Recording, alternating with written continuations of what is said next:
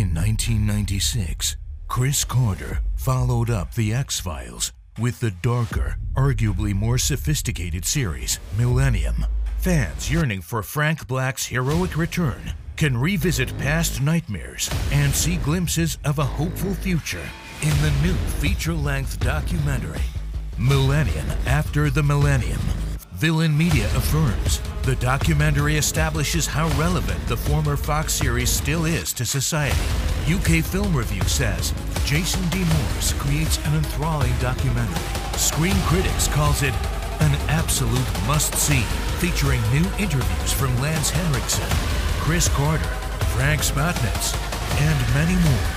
Millennium After the Millennium is available now at thetimeisnowmm.com. This is who we are.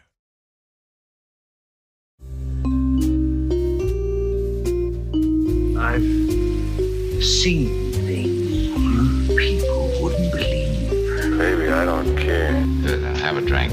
All the gin joints in all the towns in all the world, she walks into mine. Didn't do it. Why not? The whole thing's been wrong from the beginning. I feel dirty. Is there anything I can do? Please, Dix, can't you relax for a second? My name is Neff, Walter Neff. I was thinking about that dame upstairs and the way she had looked at me. He's looking at you, kid. Here's today. This would have meant so much to us. Now it doesn't matter. What can I tell you, kid? You're right. When you're right, you're right. Welcome to the Speakeasy Noircast, a podcast discussing film noirs of yesterday and neo-noirs of today. Each week, we're going to deliver a discussion of our analysis of classic noir films, and occasionally we'll interview up-and-coming directors and writers of new neo-noir films, all mixed in with our unintelligible banter. Your hosts for the show, Jason D. Morris and Carly Street. I got both of them. Yay! Yeah. There we go. All right, so episode number 8. We're on episode number 8, and I know, damn, I don't know why I have this issue where I have to say what the episode number is, even though I think we established on the last one that we don't have to have episode numbers. No. Yeah, so I mean, we just have titles, right? Yeah. Of the movie. But before we get into our movie today, we are going to talk about what our cocktail of the night is going to be. All right. Well, I'm excited. You're not, though, because there's no gin in it. Yeah. I know you better than that. Ugh. What is it? It's called a Cape Codder. A what? Cape Codder. I don't know. Cape Never heard of it. Codder. Cape, like Cape Fear, Cape Codder. Cape Codder, as Codder. in like cod. Codder. C-O-D-D-E-R. Is this a fish drink? I don't know. I'm about to find out here. All right, so the drink for tonight is a Cape Codder. It's 1.5 ounces of vodka, 3 ounces of cranberry juice, a ½ ounce of fresh squeezed lime juice, and a lime wedge. What you do is you fill an old-fashioned glass with ice. You add the vodka, the lime juice, and the cranberry juice, and then you garnish it with the lime. And you serve. That sounds quite nice. Yeah, and you know, my wife drinks a lot of vodka and cranberry. It's like her favorite drink. I don't think she normally uses like the lime or a lime wedge with that particular thing, but recently she's been using, doing a vodka with a ginger beer and then adding some lime to it. And I have a hard time with ginger beer because it's like, I love ginger beer. It like burns, I don't know, it's strong to me. And so I can do a little bit, but too much and it like burns my mouth. Like, I don't know, but she loves it too. She loves ginger beer. But ginger can be kind of, you know, harsh for me. I don't know. But there you have it, guys. We're drinking a Cape Codder, which is a pretty simple drink with simple ingredients, and you should be able to enjoy it along with us, all right? Drink along. Drink along.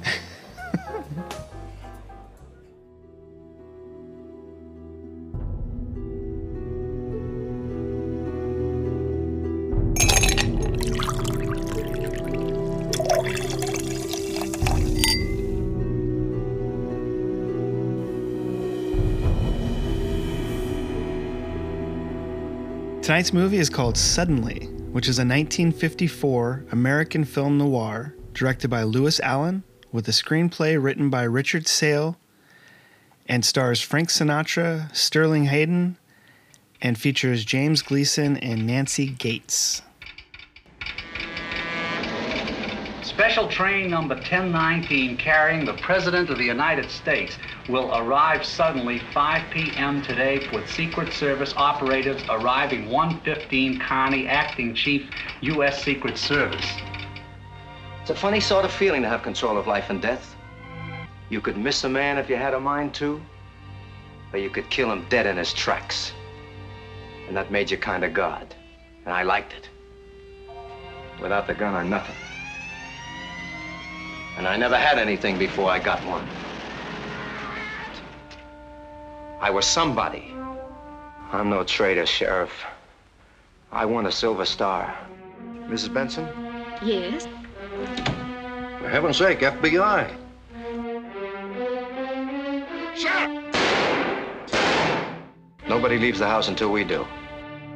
If anybody wanted to kill the president, he could do a beautiful job of it right from this window of yours.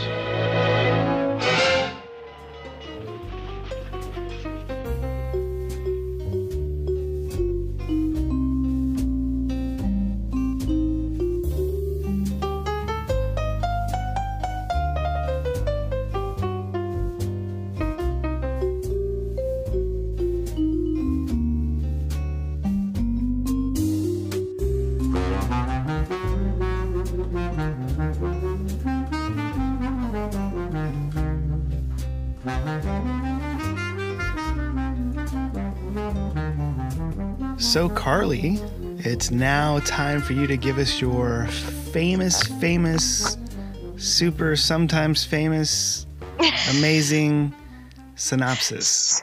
Sometimes amazing. Okay. Are you ready? I'm ready. I can't wait to talk about Frank Sinatra's hair. I'm so excited. But here we go. Okay. A slightly psychotic and charming Blue Eyes sees his intricate plan to assassinate the president unraveled when he starts to talk about his feelings.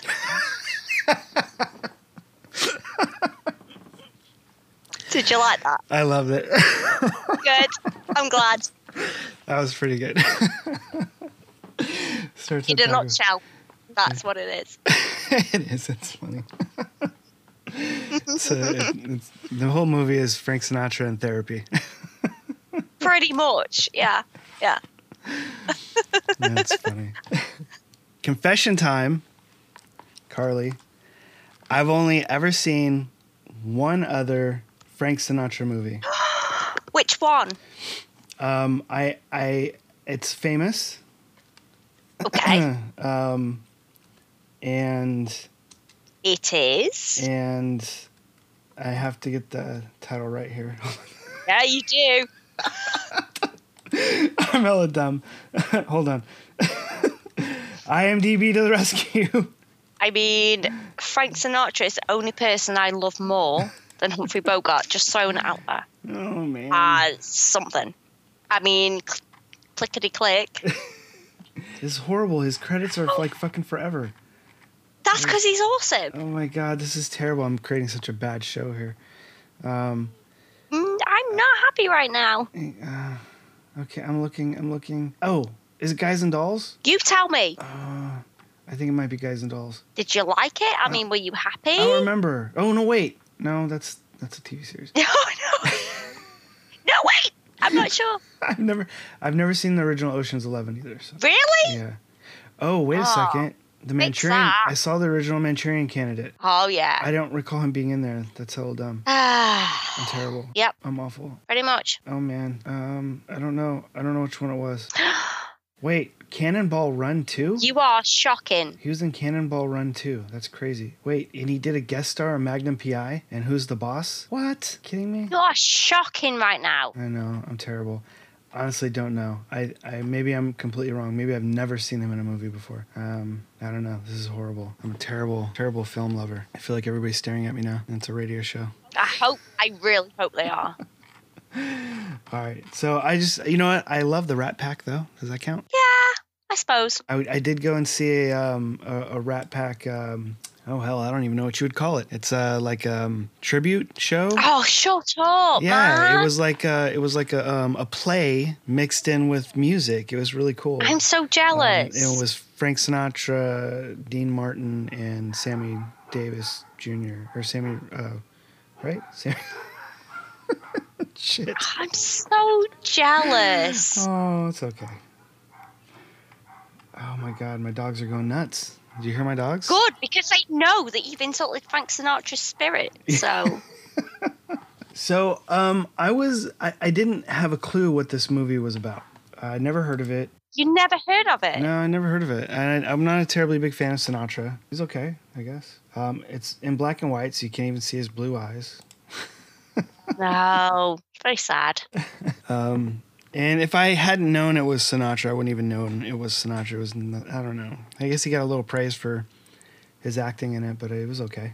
So I think like what sort of, I don't want to say it like ruined it because it definitely redeemed itself towards the end.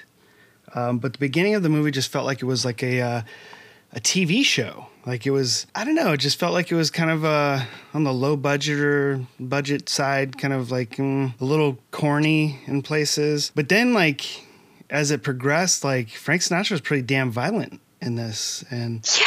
I mean, constantly threatened to cut this kid's throat and like all this stuff. I'm like, well, damn. He was pretty sadistic. Yeah, like he did not care anymore. And I could totally see this being remade. Like this 100% to me could be remade today without a problem. And it would probably do well. Like it's still valid in terms of like the content. There was nothing about it that felt dated in that way at all. The whole setup and payoff and even the little plot devices like with the electrocution, all that kind of stuff, all those things like could still 100% play today, just perfectly fine. And I do know that they did a remake in like 2013, I think it was, with Dominic Purcell. I haven't seen it, but I dread telling people who directed it, but it was directed by Uwe Boll. Considered probably the worst director that exists today, but regardless, there was a remake of it, and the movie got better for me as it went along. So I was pretty excited about that. I think once Sinatra started actually kicking into high gear and with the threats and the danger kind of heightened for the family, I think it started to really kind of make more sense to me and feel less television.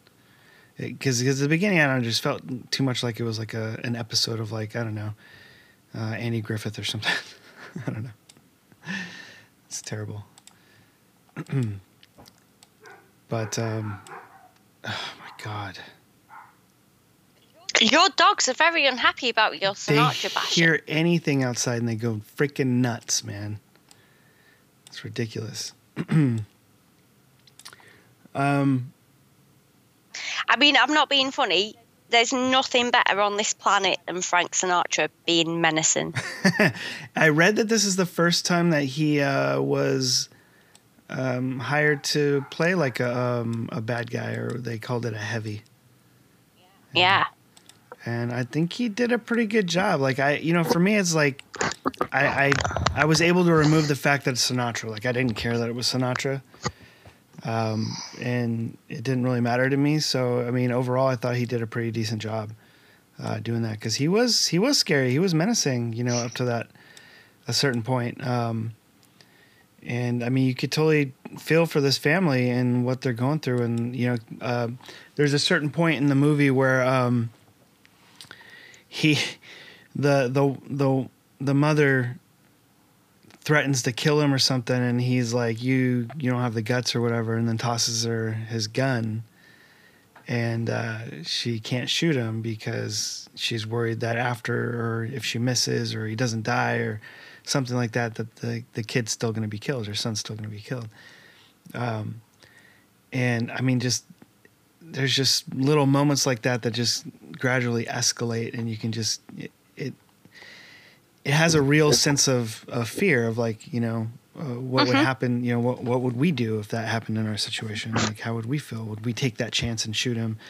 And I'm like, fuck yeah, shoot him. Oh yeah, the kid. Maybe she misses. Maybe it doesn't kill him. Maybe they get in bigger trouble. Who knows? So I don't know. I guess as it went along, it definitely started improving quite a bit for me. That's so strange because I was hooked from like the first freaking couple of scenes. Well, I would say that like the very first scene I was intrigued by because it didn't open with credits like most movies do of that time period. It opens with, again, and maybe that's the reason why it felt more like an episode of TV, because it just opens with the car driving by and stopping and, you know, talking to the police officer for directions and setting up the whole idea of the town, and the town's name is Suddenly. And the idea behind that is that things just kind of suddenly happen here. Otherwise, it's a quiet place kind of thing. And they bookended that, and they did the same thing at the end of the movie, which is all fine. But I think maybe it was that strangeness of opening with the scene opposed to the credits that kind of threw me off. And maybe at the time that it was released, that was sort of ingenious. I don't know. Because I could see that sort of being a thing, you know. Much like back in like 89 when Tim Burton opened Batman and changed I think it was Warner Brothers logo for like, you know, the first time it had ever been done, sort of thing. Or the opening of Indiana Jones and the Paramount logo with the mountain. You know what I mean? Just like interesting little things that have never kind of been done before. Maybe that was sort of like the idea behind that at the time. I don't know. But having, you know, seen a lot of these film noirs of that time, and this being I think the first that I can recall, that straight out the gate opens with the scene and no credits, was like kind of like, it feels like TV or something. But there was enough to grasp onto. You know, again, I don't know. I do think that there were some plot devices that were fun and were set up well. Some good foreshadowing, such as the TV. The family TV's broken and Grandpa's trying to fix it and almost electrocutes himself. So they call the repair guy. And of course the repair guy shows up much later on once the bad guys are in the house. And so that was some great foreshadowing to get another body in there who ends up being the guy that basically saves them. You know, and then dying himself. Spoiler, sorry. Whoopsie. Yeah, when you're like a 100-year-old film, everybody's hopefully seen it. But, you know, so there's some really great foreshadowing, and that leads into the foreshadowing with the electrocution and wiring the table and all that kind of stuff, which I thought was fun. Of course, wouldn't have worked because they're still wearing rubber-soled shoes. So I think the full-on logic behind that probably didn't work, but the idea was cool. And then also the foreshadowing with the kid and his toy gun. And I really loved that scene because you don't see something that plays out so well in these older films as subtly as that. The grandpa kind of faking like he's having heart problems and sending the kid in to go get his pills, and him having an actual gun in his drawer. And the kid's smart enough to switch the guns out and bring it back in. I just thought that was just great work on the writing and directing of it. Oh, I really loved the scene where they were all dead scared that the kid like actually had a gun. Oh, it was funny. Yeah, it was funny. Yeah, I thought that was so funny and just so fucking awesome when Frank Sinatra's just laughing about it and his mate's proper scared. I just thought that was brilliant. Yeah, that was a pretty funny. There's actually quite a few little funny moments like that in the movie. Yeah. Which, you know, I think helps balance it out pretty well. And I was kind of surprised that his buddy that he sent back into town to kind of check up on things was killed. Oh, were you? Yeah, I didn't think that was going to happen, but I guess like looking at it, you know, from a bird's eye kind of view, it totally makes sense, and definitely probably would have happened in a current movie of today. That makes sense, but I don't know. I was a little surprised when it happened. I figured. I think maybe it was because, well, why didn't he just show him his FBI badge? Didn't they show up to the house with FBI badges and stuff? That cop wouldn't have known whether he was FBI or not, and he probably could have skated. Oh, that's what that is fantastic when he gets in the house and he gets all the information that he needs out of them in about 2 minutes flat. Right, yeah. No, it was great. And brilliant. Yeah. That is brilliant. And I don't know, I didn't realize that they weren't FBI at the time. You know? I don't know if that was supposed to play out that way. I mean, obviously it was different people than we saw previously, but you know, I didn't put it together that those were the bad guys. And you know, until you're supposed to. So I mean, they're, you know, for as much as the beginning that I didn't, you know, I guess care for per se, it redeemed itself as it went along and got better. So I ended up liking it quite a bit. But it just wasn't because of Frank Sinatra. It wasn't because of any particular thing. I honestly just think it was the writing and the directing that really like made it shine, because it was one of those movies that was just well thought out in terms of that. Yeah. And I mean, Sinatra was fine. Like, I didn't have a problem with him at all. There was nothing where I was just like, I don't like him. You know, it was totally fine. But I don't know him well enough to just be like, oh my God, it's Sinatra. Oh, this is fantastic. Oh, he did. You know what I mean? Like, that didn't affect me whatsoever. Like, that could have been a nobody as far as I knew. Like, I wouldn't have recognized him as Sinatra over anybody else. Like, it wouldn't have mattered to me. But he was totally fine in it. I thought he was good. He played the role well. I thought his character was funny at times and tragic. Overall, I just think it came down to the writing and directing that really made it shine in a way. I think they did a great job with the foreshadowing and setting up the plot devices and, you know, playing it all out. See, that's weird because I also agree with everything that you said. However, I think that when he's talking to the camera, you know, when he goes into his monologues, and he's talking to the camera, that is just Frank Sinatra just shining. What a freaking menacing star he is. Honestly, terrifying. Because he's talking to you. He's genuinely terrifying. Yeah. I mean, you know, I think I think part of that, it comes from you being more of a fan of him. Well, maybe. Which is totally fine. Oh, good. I'm glad. Well, I mean, like, in the sense of, like, that doesn't, like, for me, that doesn't make it bad or good. It doesn't change, like, my opinion per se. But I understand when somebody, you know, knows more about an actor or a musician or something like that and understands the quality that they can pull off, or maybe when they do something that totally amazes them. I completely understand that, you know, and not being like a Sinatra fan per se, it didn't grab me as much because, I mean, I don't really know him. I don't really know much about him. Interesting thing for me, fun fact, probably not fun, but a fact. I grabbed this out of a bargain bin for like £2, which is like what, $1.50? Yeah. So I grabbed this out of a bargain bin because I happened to have watched another Frank Sinatra film that was, I think it was like Ship Ahoy or something like that, something where he was singing and dancing, and I kind of liked him and I thought he was funny. And I grabbed this because I thought, oh, Frank Sinatra, liked him in this film. And I thought it was brilliant. That's good. That's amazing. Honestly. And this is kind of the film that cemented me as a lifelong Frank Sinatra nutbag fan. Well, that's cool. I mean, and I think that's the best way to, you know, become fans of things like that, is, you know, it's like gateway. Yeah, because also I find the Kennedy kind of assassination not interesting is probably the wrong word and will probably be a bit offensive, but I do have a big interest in the Kennedy assassination, and I just thought for this film to come sort of like 10 years before it is fascinating to me. Absolutely fascinating. Yeah, it was, I don't know if I would say it's ahead of its time. It definitely references, you know, Abraham Lincoln and you know, things like that. And I read something about it being based off of, I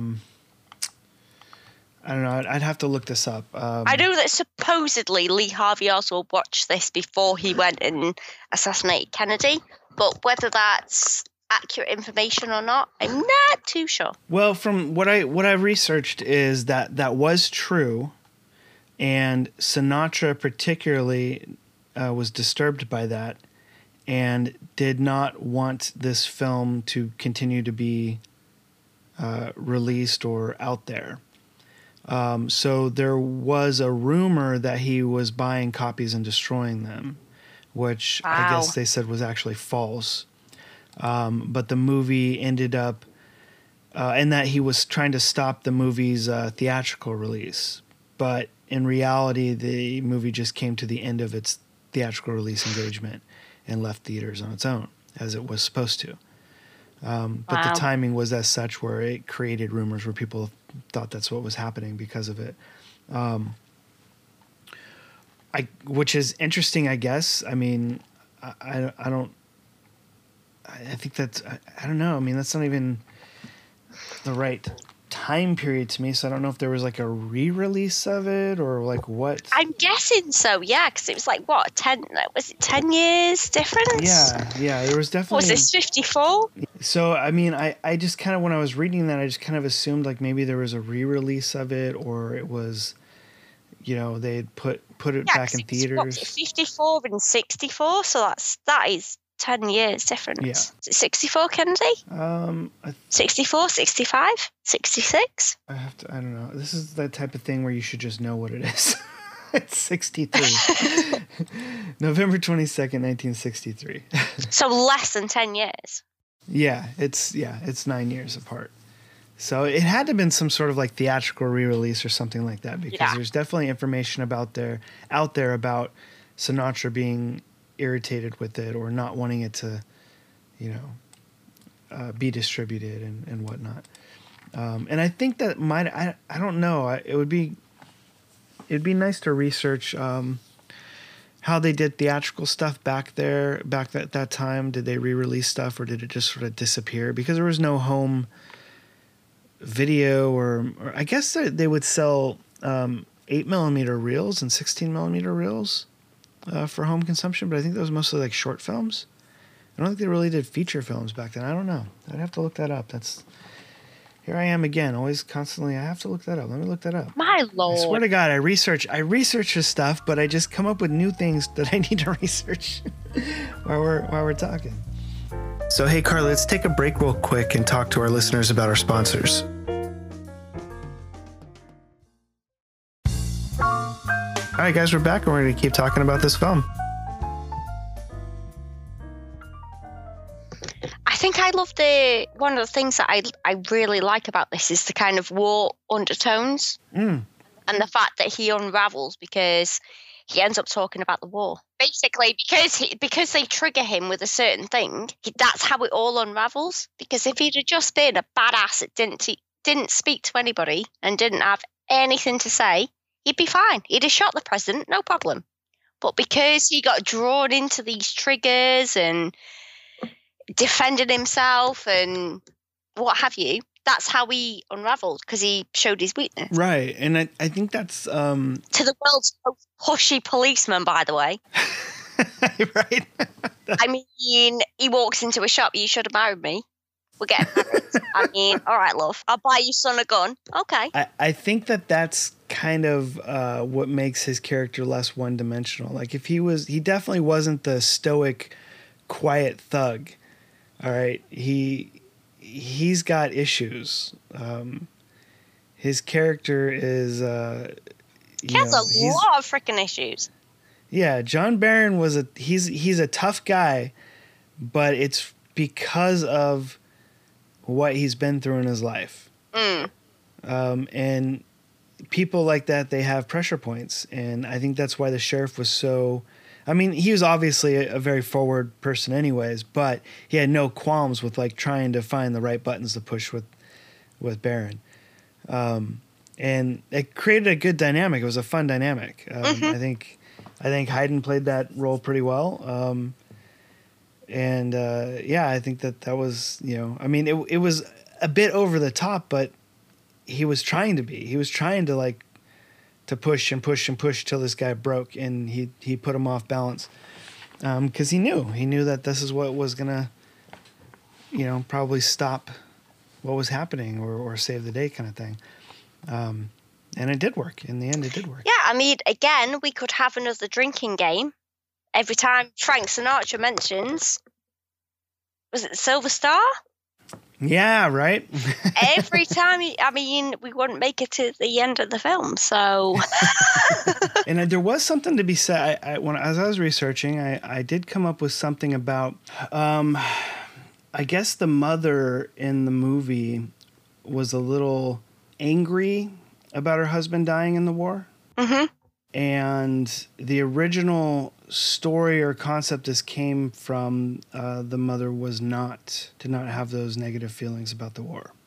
So I do think that the director and the writer were creating a statement, a sort of anti-war statement, which is totally understandable. I get it.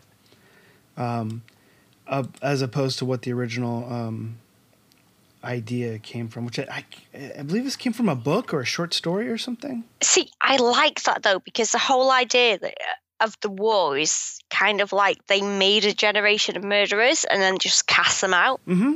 Yeah. And that's what I really freaking like about this is the fact that like they made this guy and then they sent him back out into society and pretended that he was going to be fine.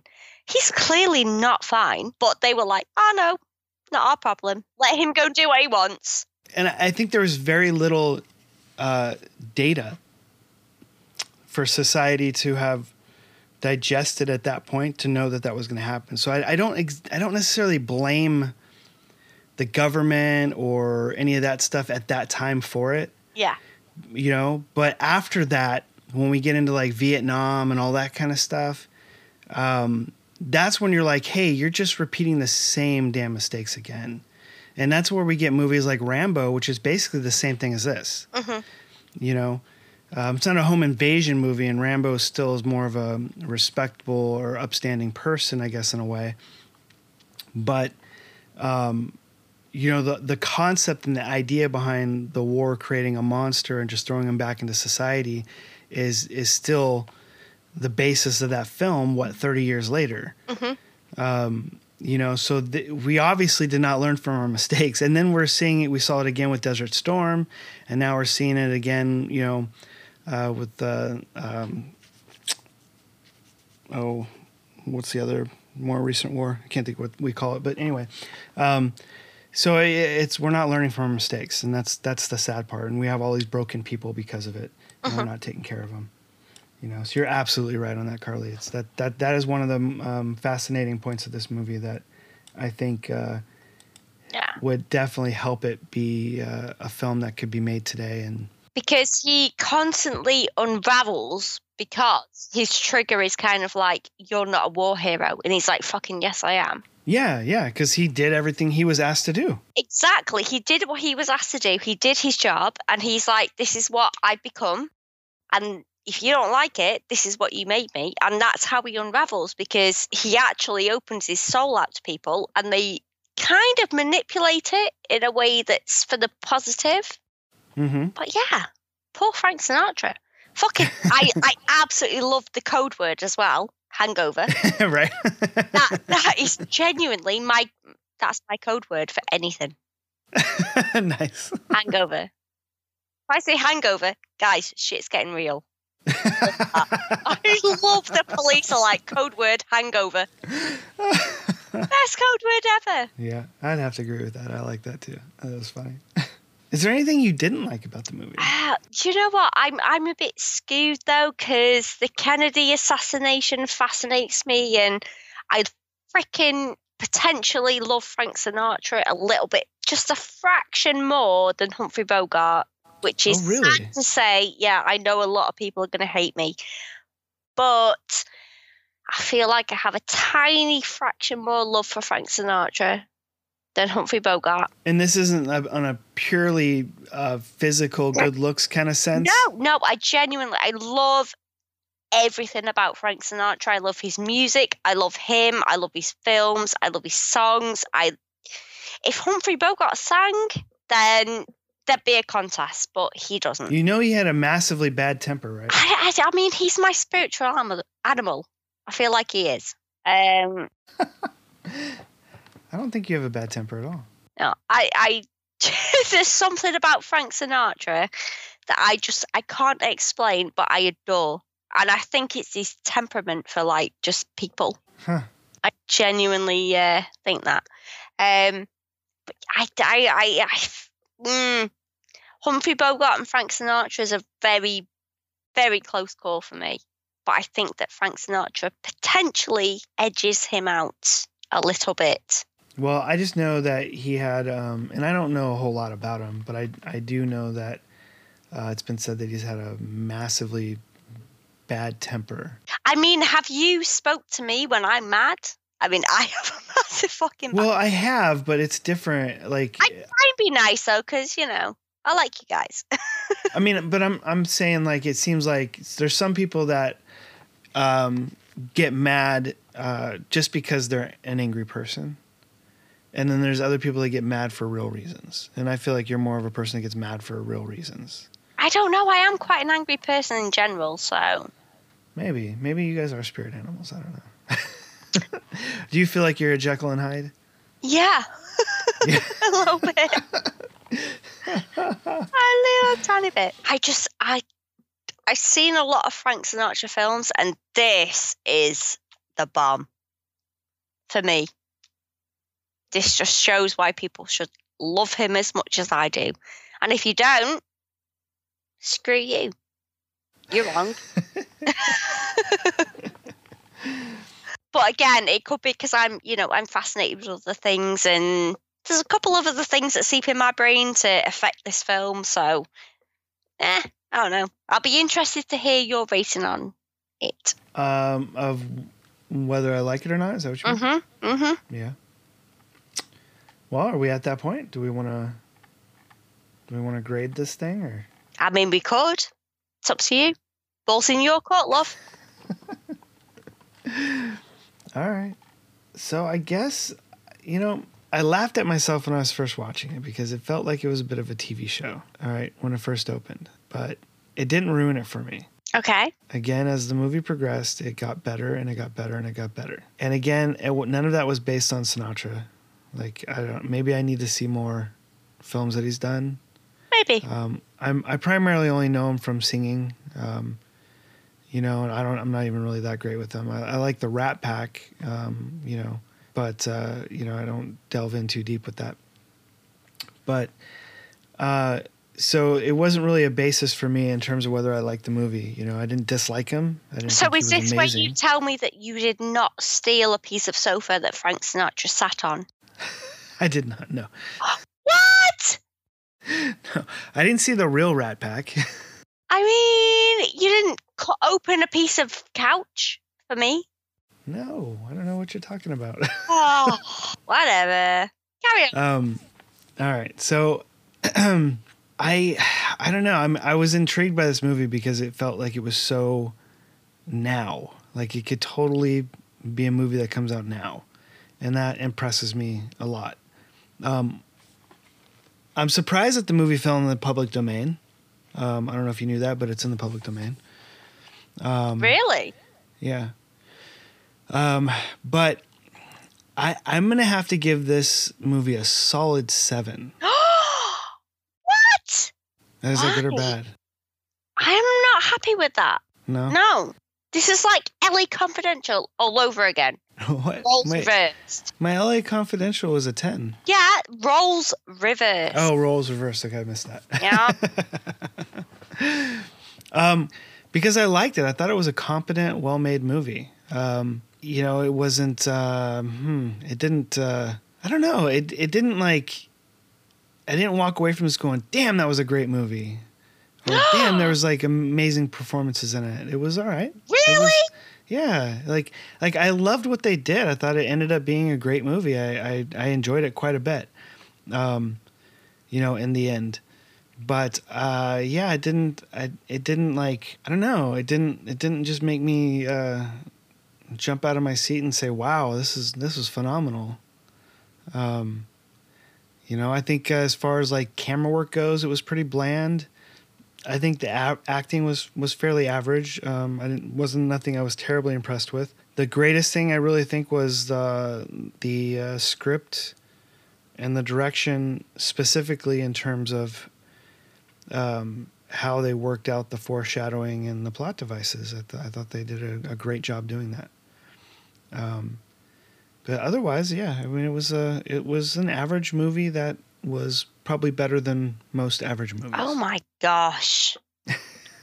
I don't even know if we can be friends anymore. I am so... I don't want to say offended. I'm so You're offended. upset. I'm upset on behalf of Frank Sinatra's estate. Oh, no. Wow. I don't have words because again, the plot, I could be tapping into my whole I love the Kennedy assassination and blah blah blah because I do.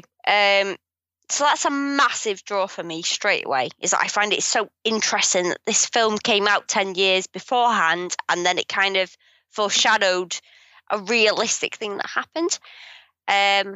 I genuinely, I know we always bang on about actors, but there's not many actors, joking aside, that I can say that I think pull it in. And I genuinely think that Frank Sinatra, to be fair, I think everybody, not just Frank Sinatra, I think everybody in this film pulled it in and did a freaking fantastic job. There's not one person that you can fault that I would say in this film at all. They were all amazing. Even the freaking repair guy, even a TV repair guy that came in and ended up getting bloody shot.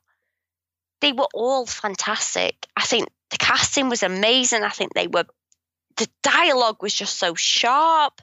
They were just so on it. I just thought it was brilliant from start to finish. I really genuinely do. I think that's fantastic. I would have to agree with you. I think the cast was pretty good. The wife was amazing. The kid was amazing. Even the annoying cop that's the best cop in the world that wants to marry fucking everybody and decides he's going to marry them. Even he, being a prick, ended up being good. You know, everybody, even the granddad that had a story for everything, that depressed people the first 2 minutes he started talking. Even he was amazing. Like, in the end, it all ended up working out, and I thought they were fantastic. And I genuinely think that this is like, if you're ever going to say, why should I like Frank Sinatra? Fucking watch this. Don't care about his singing, don't care about anything else. Watch that film and tell me you don't like Frank Sinatra. Right. Because I genuinely do not understand how you can not watch this film and not appreciate him. Because he stole the fucking show. He really did. I don't not appreciate him. I just didn't find it to be as... I think it... I mean, when you have a well-written script like that, obviously finding the right actor helps quite a bit. I think it was everything came into line to make this fantastic. So it was like direction was perfect, script was amazing, Frank Sinatra was the fucking bomb, all the supporting cast were amazing. I think it all fell into line and to be fair, I'd say potentially the last act is where it let it down. Really? Because it was very, very tense until the last act. But even the last act wasn't necessarily bad. It was just not as amped up as potentially other films of the time were. Wow. And I'm the exact opposite. Well, when you think about like the Desperate Hours and stuff like that, their last act was fucking boom. It was very amped up. It was very in your face. When you compare it to films like that, yes, okay, the last act was a little bit more slow going for the outcome. Mm-hmm. It was more of a tense build, but it didn't take anything away from it, I would say, personally. All right. Well, I mean, I feel you. I totally understand. I get where you're coming from. And you still give it a what? 7? Yeah, I still give it a 7. I think it's a good movie. I mean, I like it. It didn't.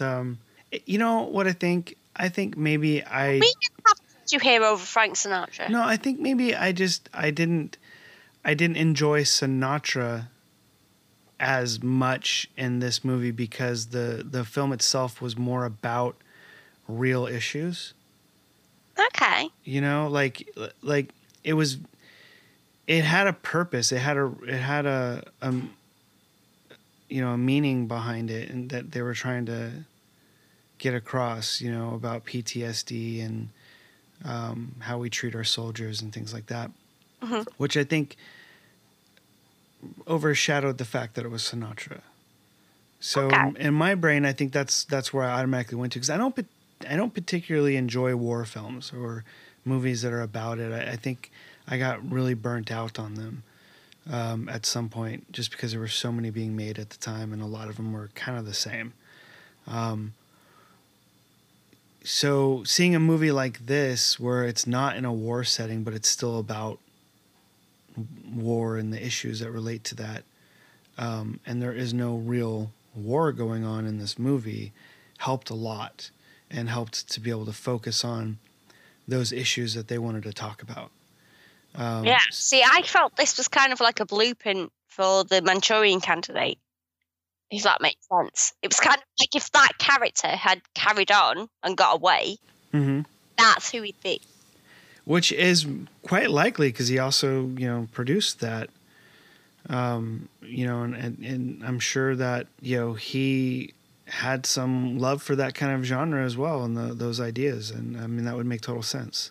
But I think that those story elements and those ideas probably kind of not foreshadowed, but overshadowed the fact that it was Sinatra, or even his acting or whatnot.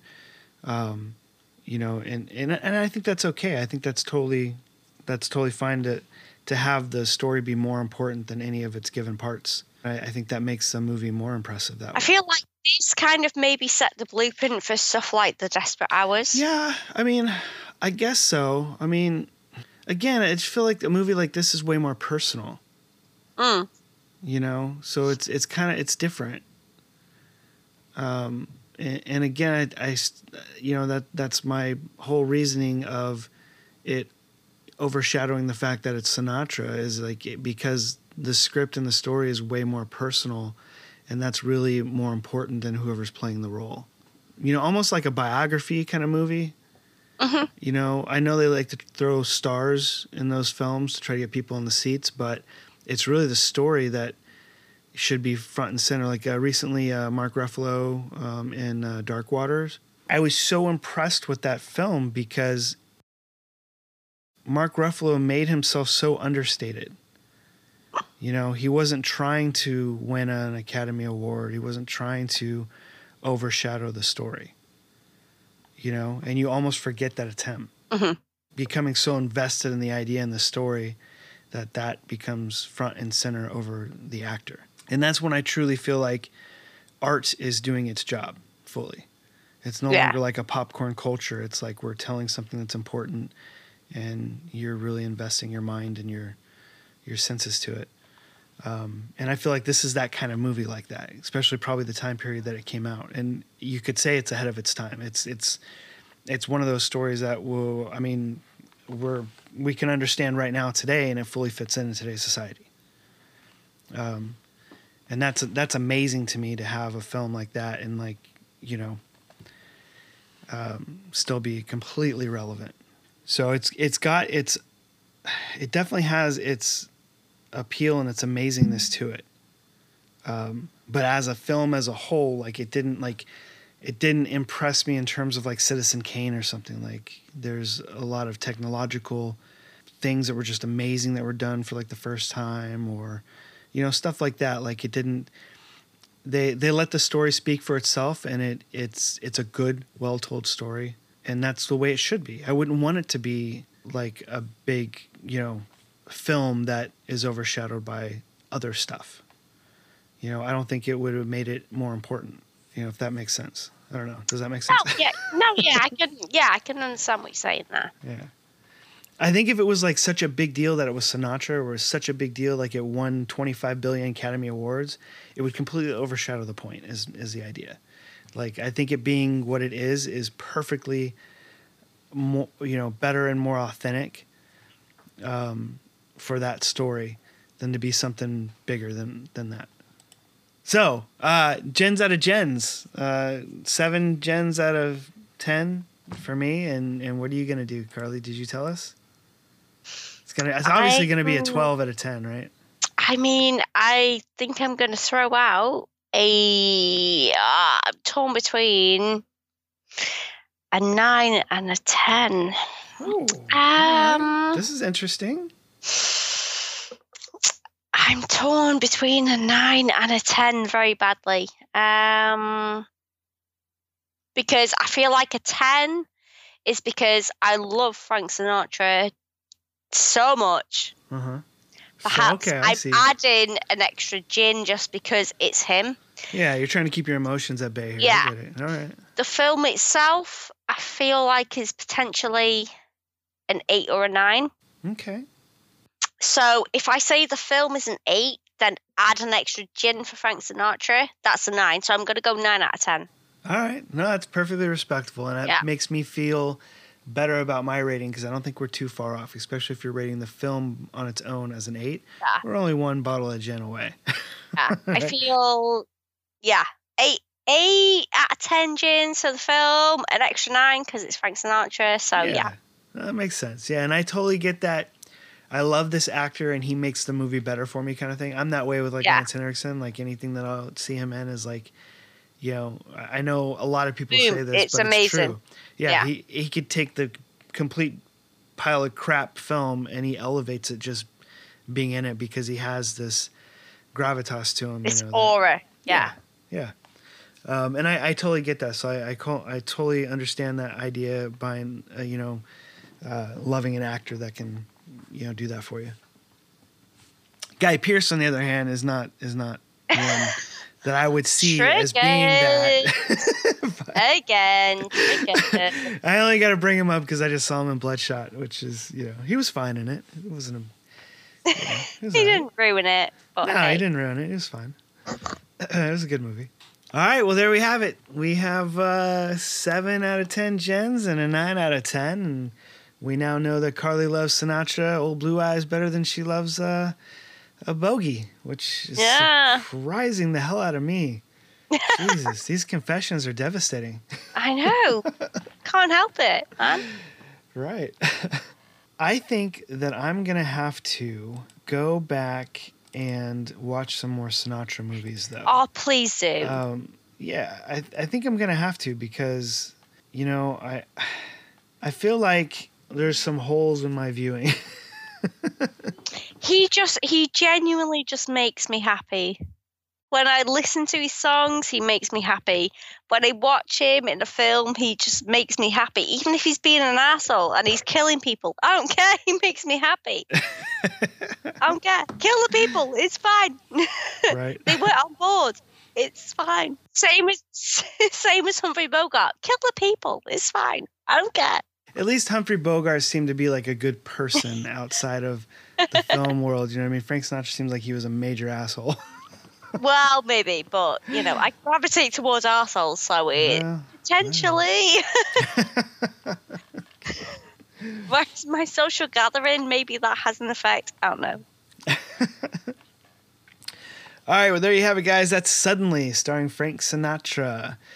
If you guys want to leave us a message, you can give us a call at 818-643-1441. Maybe suggest us a movie to watch or tell us how wrong we are with our opinions and how we can make the podcast better for you.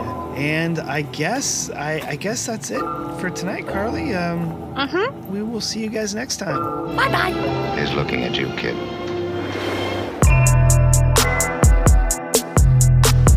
Thanks for joining us this week on the Speakeasy Noircast. Make sure to visit our website, resurrectionfilms.net, where you can subscribe to the show in iTunes, Stitcher, or any of your favorite podcast apps, so you'll never miss a show. While you're at it, if you found value in the show, we'd appreciate a rating on iTunes, or if you'd simply tell a friend about the show, that would help us out too. If you like the show, you might want to check out our book, The Dark Side of Acting Up, available now on Amazon, or you can check out one of our films available on Amazon Prime.